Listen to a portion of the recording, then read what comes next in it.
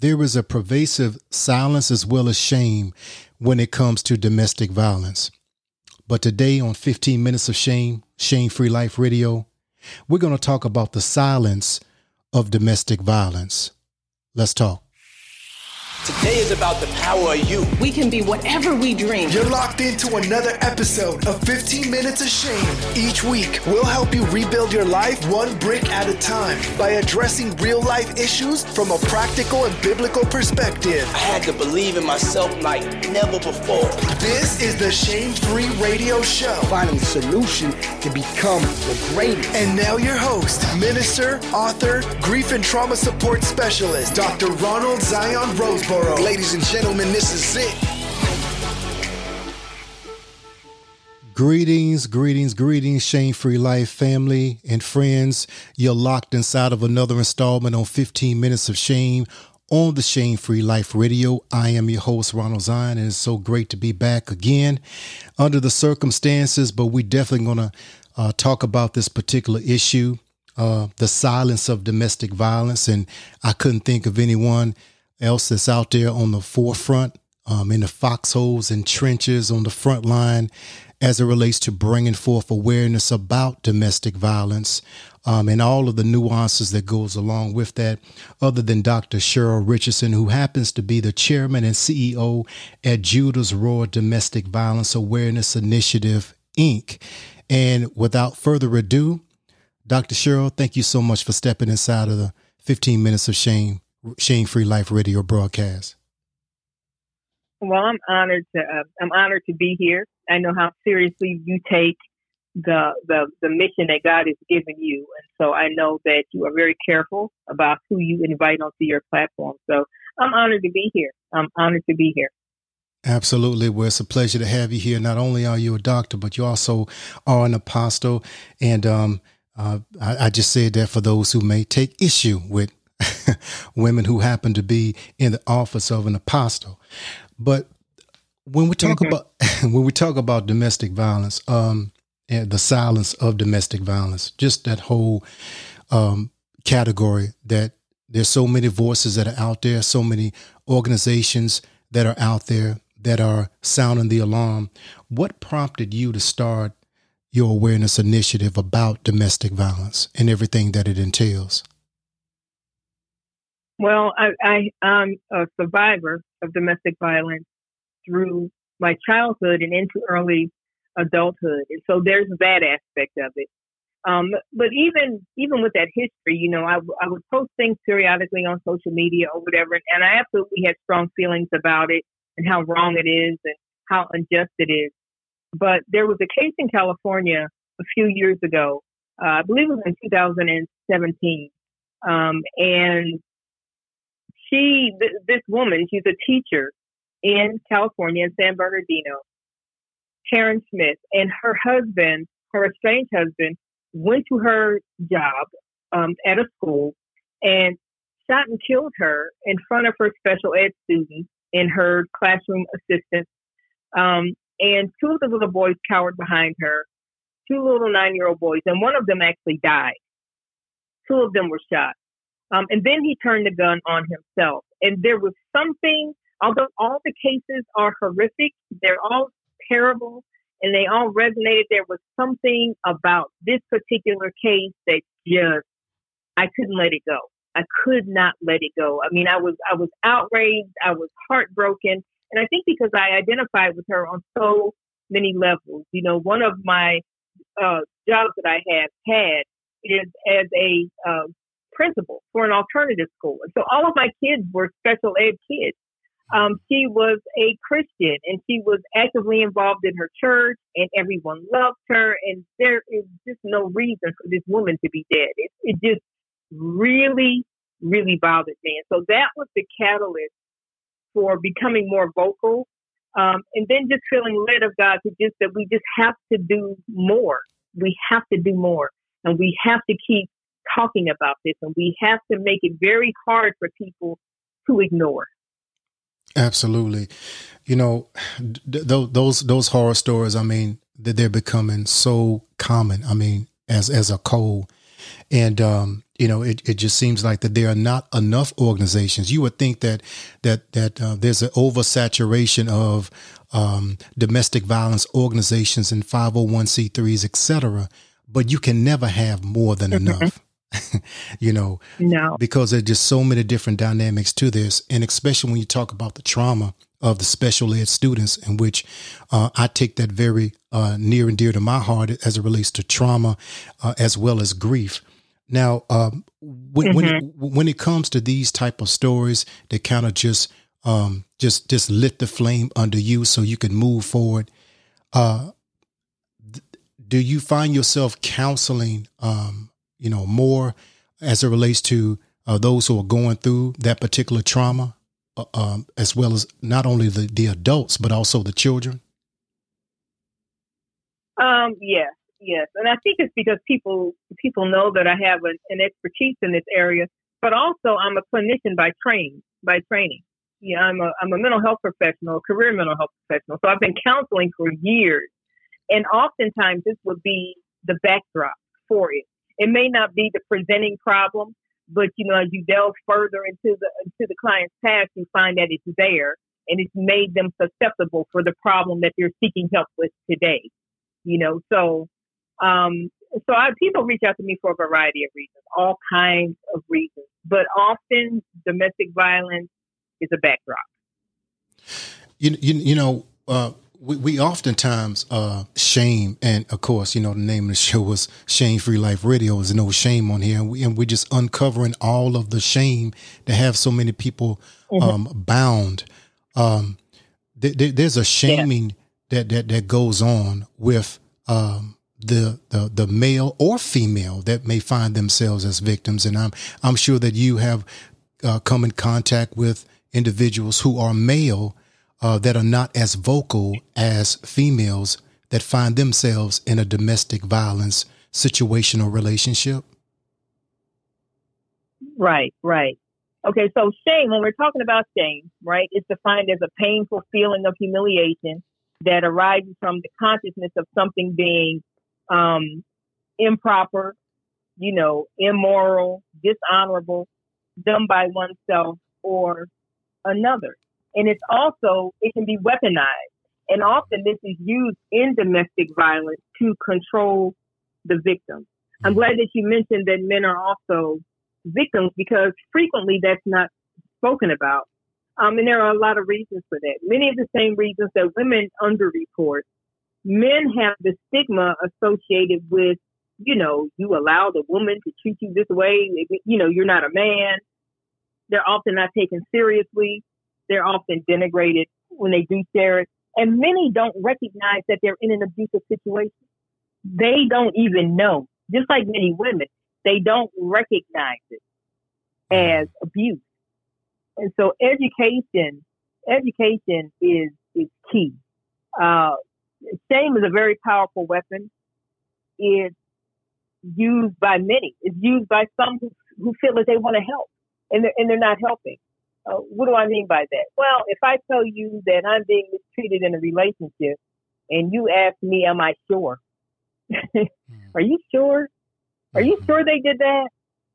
What did you do to upset them? You understand what I'm saying? And so it's very, very, very pervasive.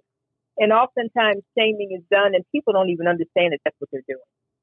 And so again, education is key. The opposite of shame is honor and respect and approval and esteem. Mm-hmm. And so, when we inflict shame on others, on victims, whether they be male or female, we are tearing them down. Mm-hmm. We are tearing them down and scandalizing them and degrading them. Absolutely. I mean, it's shame is so paralyzing, and along with that, there is such a stigma that's placed upon the victim that somehow, you brought this on, or why are you staying in this relationship? And can you speak to that? Because, the situations are very subjective. There's not a one size fit all. as far as why a person would find themselves in a relationship that the average person, quote unquote, can just walk away from. However, this individual find themselves unable to move because they're paralyzed, or think that they can change an individual, or thirdly, that find themselves in relationship after relationship. It's almost like the Halle Berry concept, not to shame her at all, but finding herself, regardless if the man is black, if he's white, if he's Christian, if he's Muslim, whatever the case may be, finding oneself in the same type of relationship, different type of person, different complexion, but the same type of mentality. Can you speak to why individuals find themselves either one, unable to leave while in an abusive relationship? And secondly, the two-part question is finding themselves in that type of relationship year after year or time after time? Okay, so what happens in trauma? When we experience trauma, male or female, the brain is physically rewired. And most people don't know this. They don't understand this. They think it comes down to intelligence or self-esteem, and it has nothing to do with intelligence. It has very little to do with self-esteem.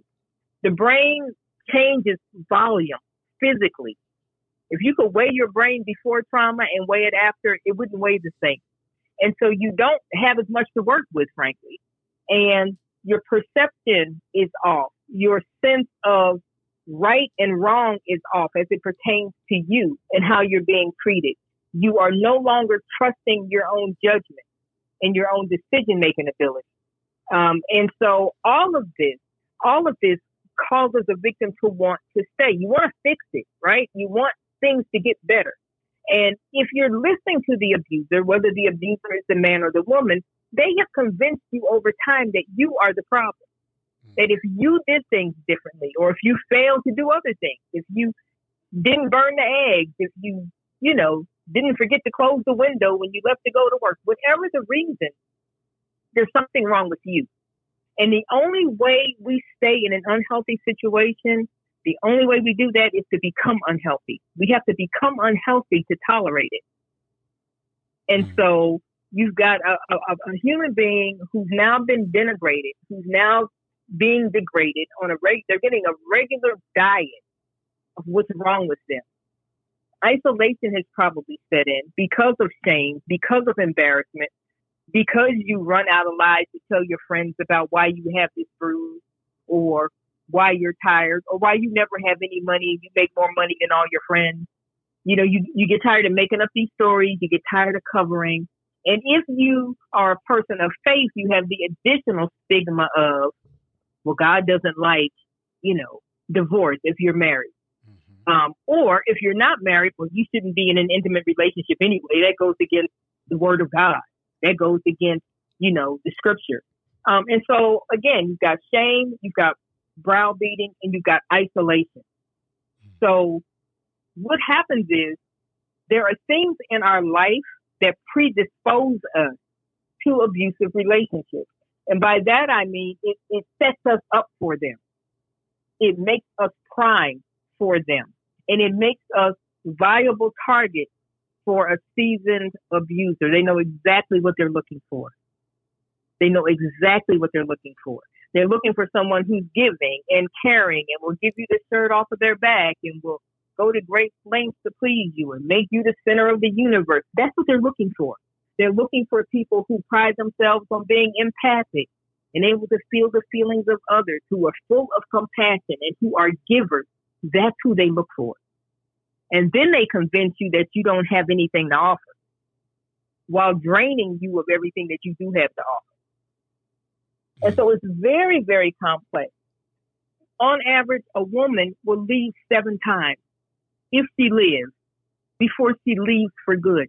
7 times. 7 times. The problem with that is every time she returns, his hand is strengthened because now he knows what the warning signs are that she's getting ready to leave. So every time she leaves, it's more and more dangerous. Wow. It's more and more dangerous. And then you have the isolation because the embarrassment, right? The shame, the guilt. Maybe the abuser has a history of abuse themselves. And some of them will lie and say they do when they don't have one. They're just nasty people, okay? Mm-hmm. But say they have a history of abuse. A lot of times the victim will feel like everybody else abandoned him. His mother left him when he was little. His father was never around. I can't be the person that leaves him. I'm going to be the person that doesn't leave no matter what. And so oftentimes that's the issue, that they feel guilt about even considering leaving an abusive situation. This is despite the fact that maybe they're experiencing financial abuse. Maybe they're experiencing emotional abuse. Okay. And emotional normally kicks in before the physical. Mm. Even if they're having bones broken, they don't want to leave because everybody else left. And if I don't leave him, maybe he'll love me eventually. Wow. Let me ask you this question, because when you think of domestic violence, the first thing that we have this image that has been, implanted in our mind's eye from commercials, TV shows, etc., movies of, the woman with the black eye, bloody nose, etc., being rushed to the ER. But we oftentimes don't talk about the flip side of that as far as financial abuse, the manipulation of one's mind, these Jedi mind tricks, emotional abuse, and also spiritual abuse. So can you begin to, just unpack the spiritual abuse, the emotional and financial abuse, and how oftentimes they are intricately connected in many situations and circumstances? Yes. So all abuse involves emotional abuse.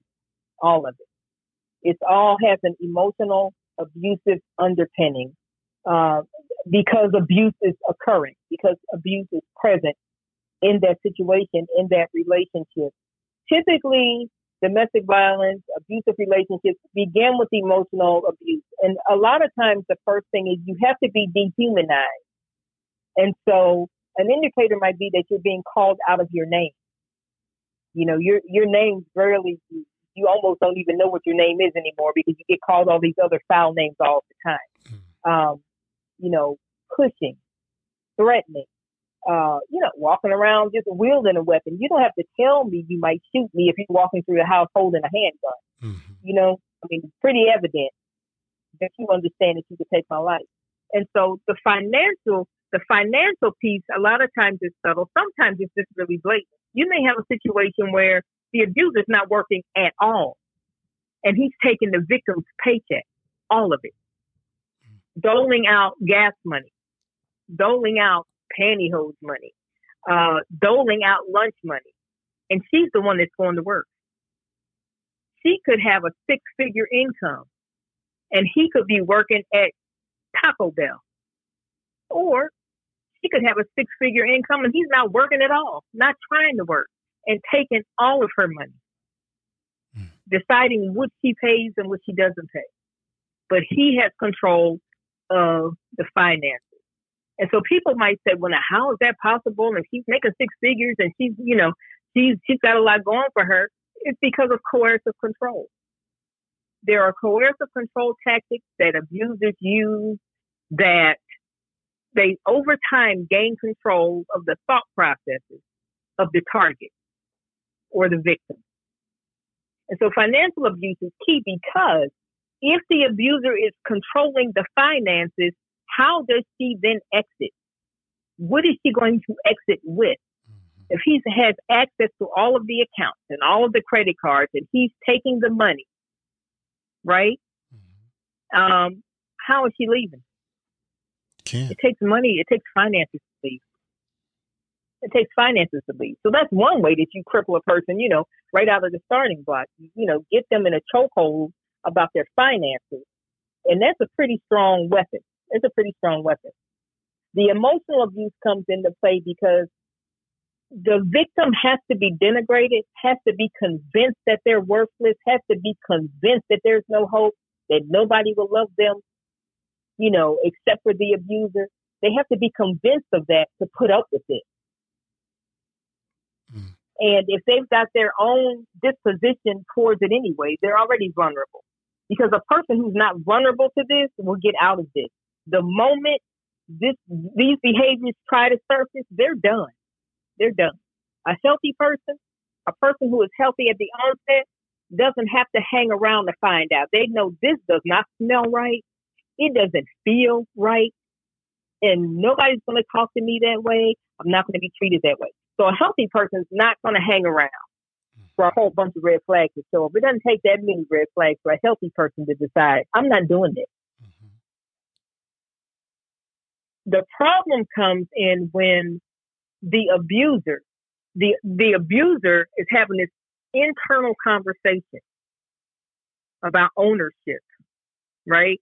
And the rights that they have to the victim. And the victim's not included in this conversation in many cases.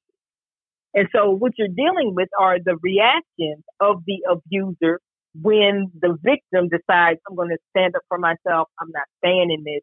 Then the rage and all of that takes place. And it can be a little confusing, except you have to understand that it's what's going on in their head. They could care less about what's going on in yours as a victim. They feel that they're the victim. As far as they're concerned, they're the victim and you're mistreating them. Now, spiritual abuse, that's a whole nother this show. is a pet peeve of, that's a pet peeve of mine. And so you have people in ministry positions, you have people in positions of authority, and ministry is one of those occupations in which credibility is extended, and it doesn't have to have a whole lot to do with the character of the person that has the title. The fact that they have the title gives them credibility automatically.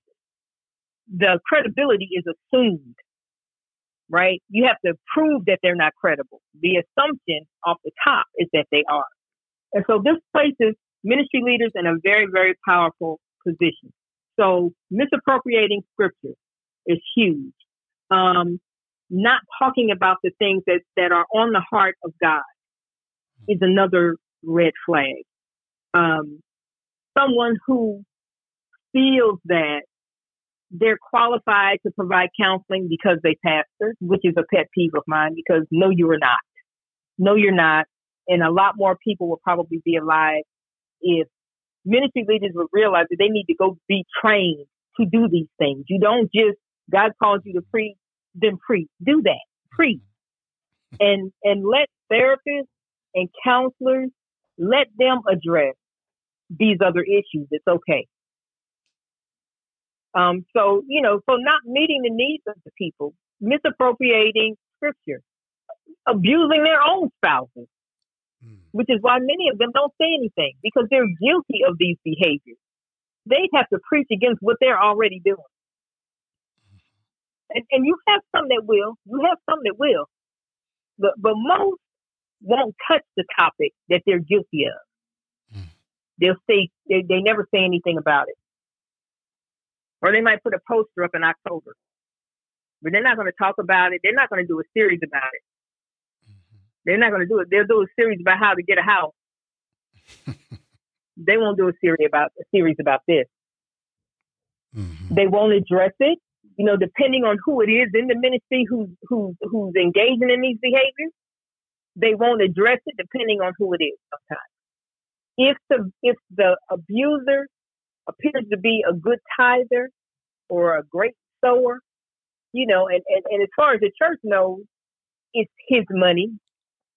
But if it's an abusive situation, there's a real good chance it's not even his money. It's probably her money.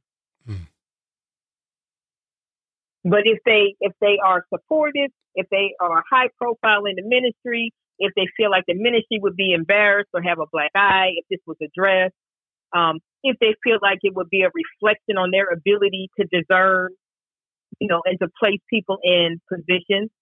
And here's another catch. Oftentimes ministry leaders men as well as women, put too much stock in the influence that they believe that they have with the abuser. I have a rapport with him. He listens to me, or she listens to me. And so my question becomes, well, were you not their ministry leader before they started doing all of this? Your being in their life didn't prevent them from doing it. What makes you think your conversation with them is going to stop them from doing it? Mm-hmm. And so egos get involved. Right. Egos get involved. And when we don't want to admit that we don't have the influence that we thought we had, don't address it. Just don't bring it up. Just don't bring it up. I had a young lady years ago, mm-hmm. and this was one of the other things that I just never forgot. There's a young lady long ago that attended church. She didn't go to my church. She went to a different church. Her husband was being unfaithful, and there's no appropriate way to be unfaithful. But he wasn't even being discreet. Okay, so everybody knew who the girlfriend was. He was seen out with her in town, and she was humiliated and embarrassed. She told me she wanted to go talk to her pastor. Everything in me, and I will never do this again, everything in me said, she does not need to go talk to that man. Not that man, not that pastor. She went and talked to the pastor. And when she got finished talking to the pastor, she called me and informed me that she was going to kill her husband. And she was going to kill her children because nobody was going to be around to take care of them, and she was going to kill herself. After she spoke with her pastor, who told her this, he told her she should just go home and be a good wife. He asked her, what did she do to upset him? I ended up going to her house and demanding the shotgun that I knew that she had. And she gave it to me. But it's just, why is she feeling like this after she talks to him? She wasn't feeling like that before she talked to him. And so that really bothered me, and it has always bothered me. And so when you're talking about spiritual abuse, being inept, not being skilled, being too proud to acknowledge that they're not skilled, being too proud to refer them to someone who is, you know what I mean? It's all of that is spiritual abuse. Being guilty of it yourself, and then therefore, being disqualified from addressing it across your pulpit because, you're doing it. So it's very multifaceted. Mm-hmm. It's very, very multifaceted. But yeah, that situation at the church bothered me. That and us not being sensitive to what's going on around us, because usually there are indicators. The problem is we don't listen long enough. Well, ask someone, how are you doing? I'm fine. And we accept that. You know why we accept it? Because we aren't really interested. Mm-hmm. That's why. Yeah, we accept it because we're not really interested.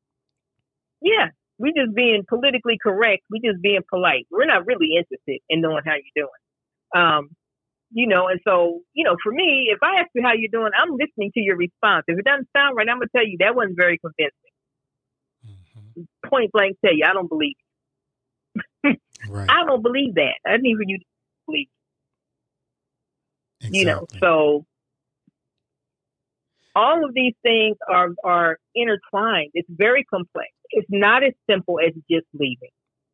Right. It's the brain has been rewired. Now, the good news is, if a victim can exit a domestic violence situation, and if they can manage not to experience trauma on top of trauma on top of trauma, healing is absolutely possible.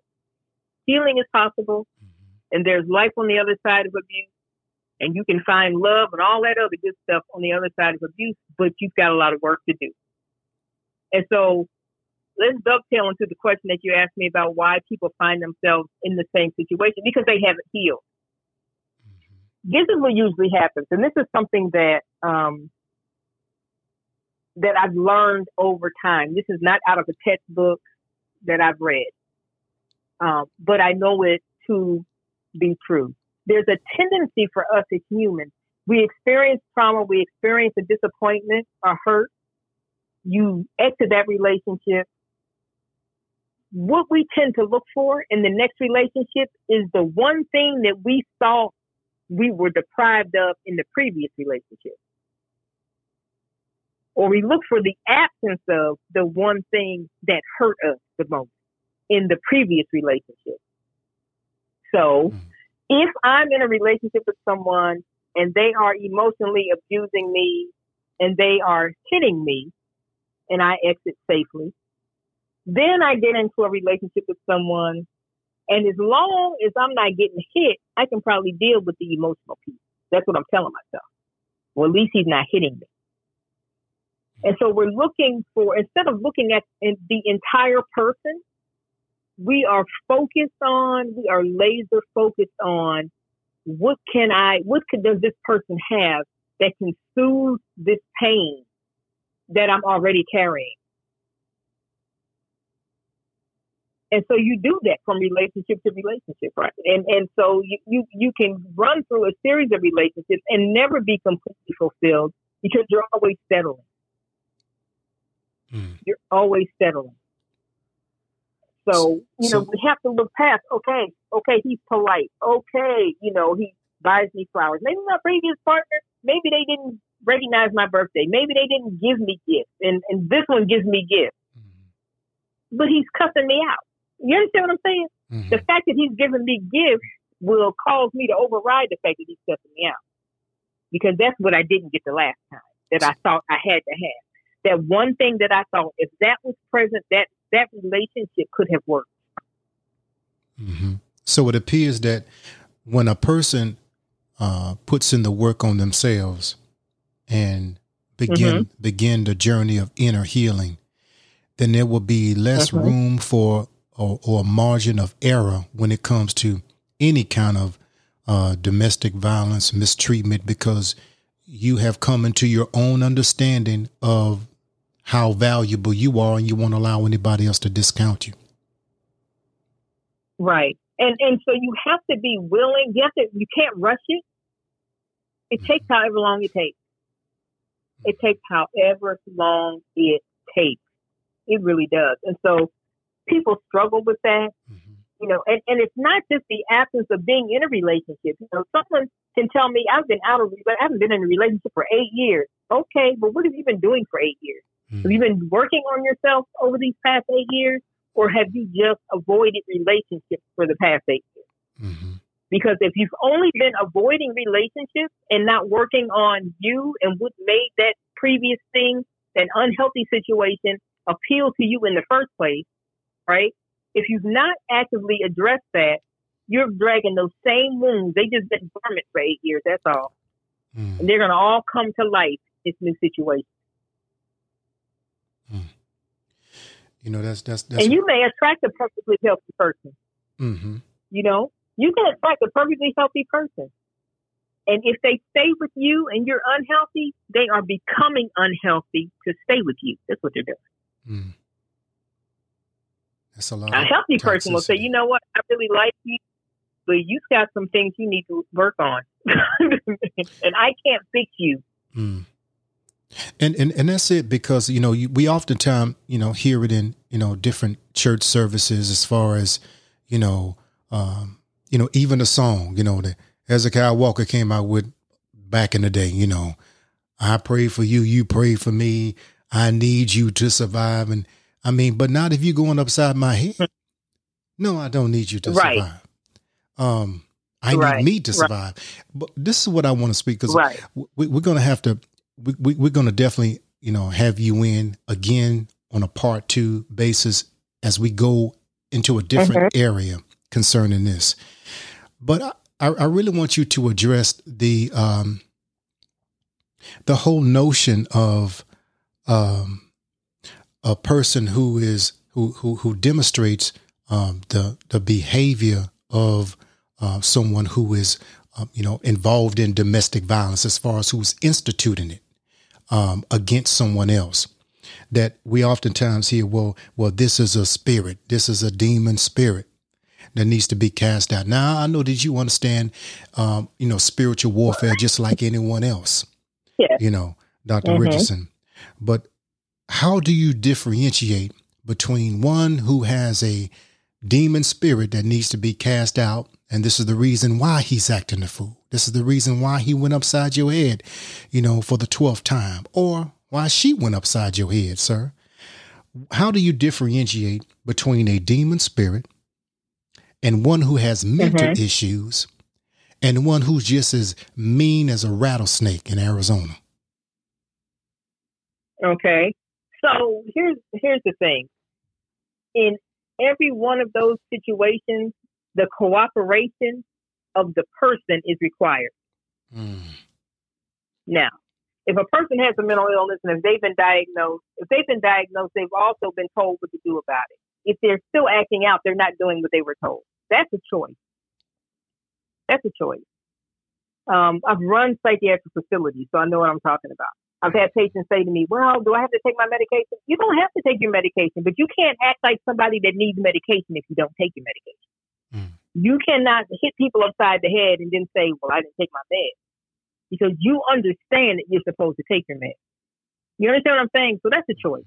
A demon spirit, the cooperation is required.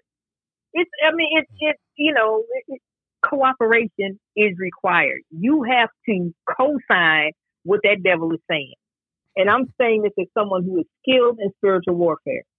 Okay, they don't just show up and jump in and take over without you conceding something. Something's been conceded. And that's why they have that legal right to operate in your life, because you've invited them in, you've opened the door. So there's no excuse. Abusers abuse because they can. They abuse because it's a choice.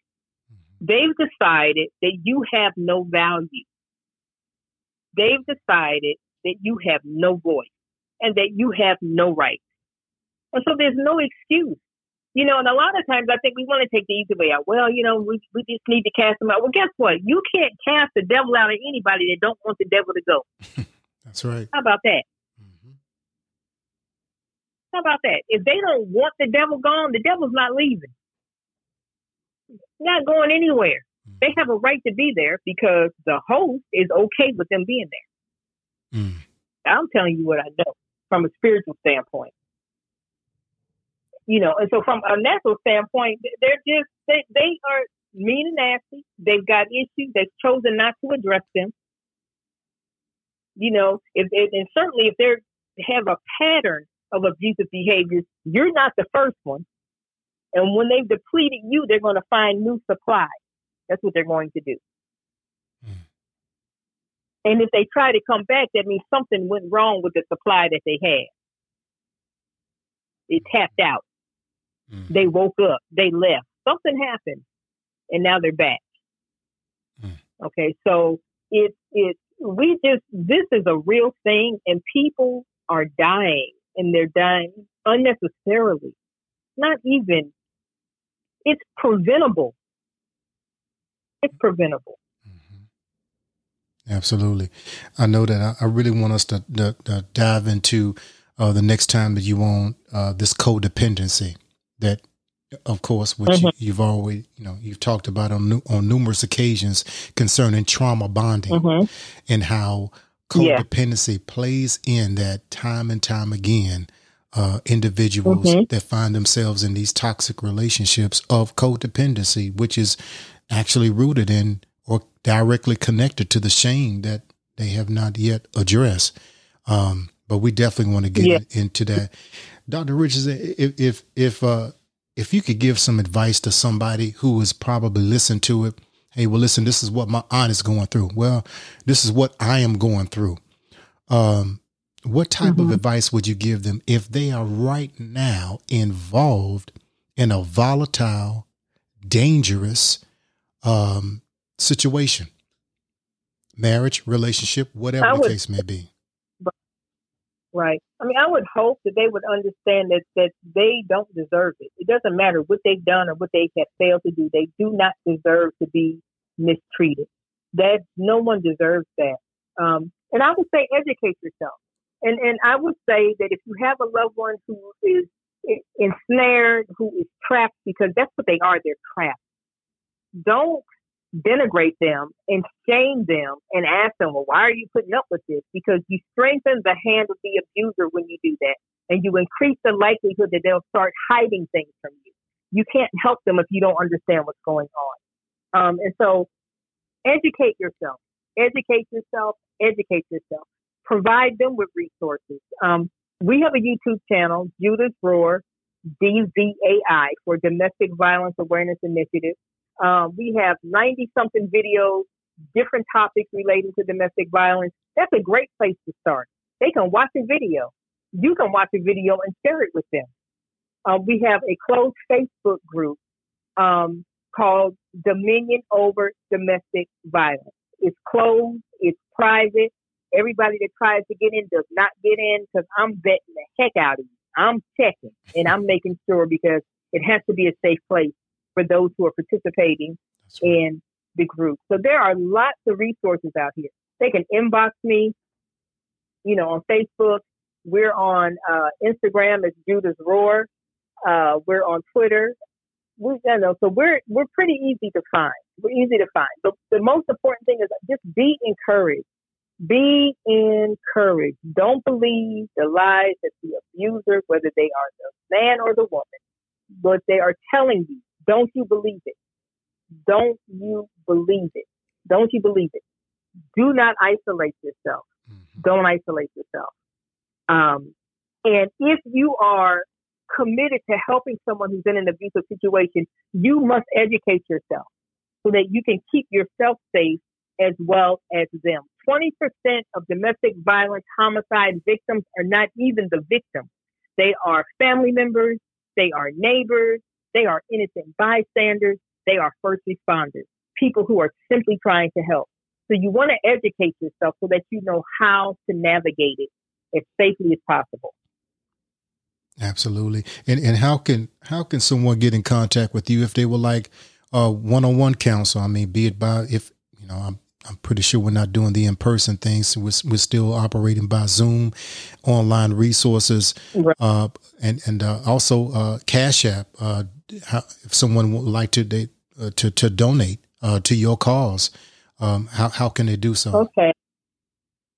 All right. If someone wants to partner with us, if they want to donate to us, they can do so. Our Cash App is $ Judah's Roar, JUDAHS, and then Roar, ROARRR, to indicate an extended roar. Okay, so Judah's Roar is our Cash App. You can inbox me on Facebook. You can watch a video, send me a message, on YouTube, comment on a video or something like that. But I'm really not that hard to find. Also, my personal page is Cheryl Richardson, CHERYLE Richardson, SON. And then I have a page, Apostle Cheryl L. Richardson. So I'm all over. And certainly if I can help you, that's exactly what I want to do. But more than anything, I just want you to be safe. And I want you to live so that you can experience for yourself an abundant life and not what you've been experiencing right now. Absolutely. Definitely get to have you back on, Dr. Richardson. I mean, if there's anybody that can break the silence of domestic violence, it certainly is you. And I can't wait to have you back on. And thank you so much for your expertise and giving people hope. And just remember to join us next week. And we certainly will have Dr. Richardson back as we begin to continue to unpack the luggage as it relates to codependency and coming up out of shame to live your life, rebuild your life one brick at a time, because your fresh start begins when you say so. Until next time, family, peace and blessings to you. Love you to life. Thank you for joining us on the Shame Free Life radio show. For 15 minutes of shame, follow us on IG and Twitter at Shame Free Life. For information on promoting your business with us, contact us at theshamefreelife@gmail.com. Until next time, your life begins when you say so.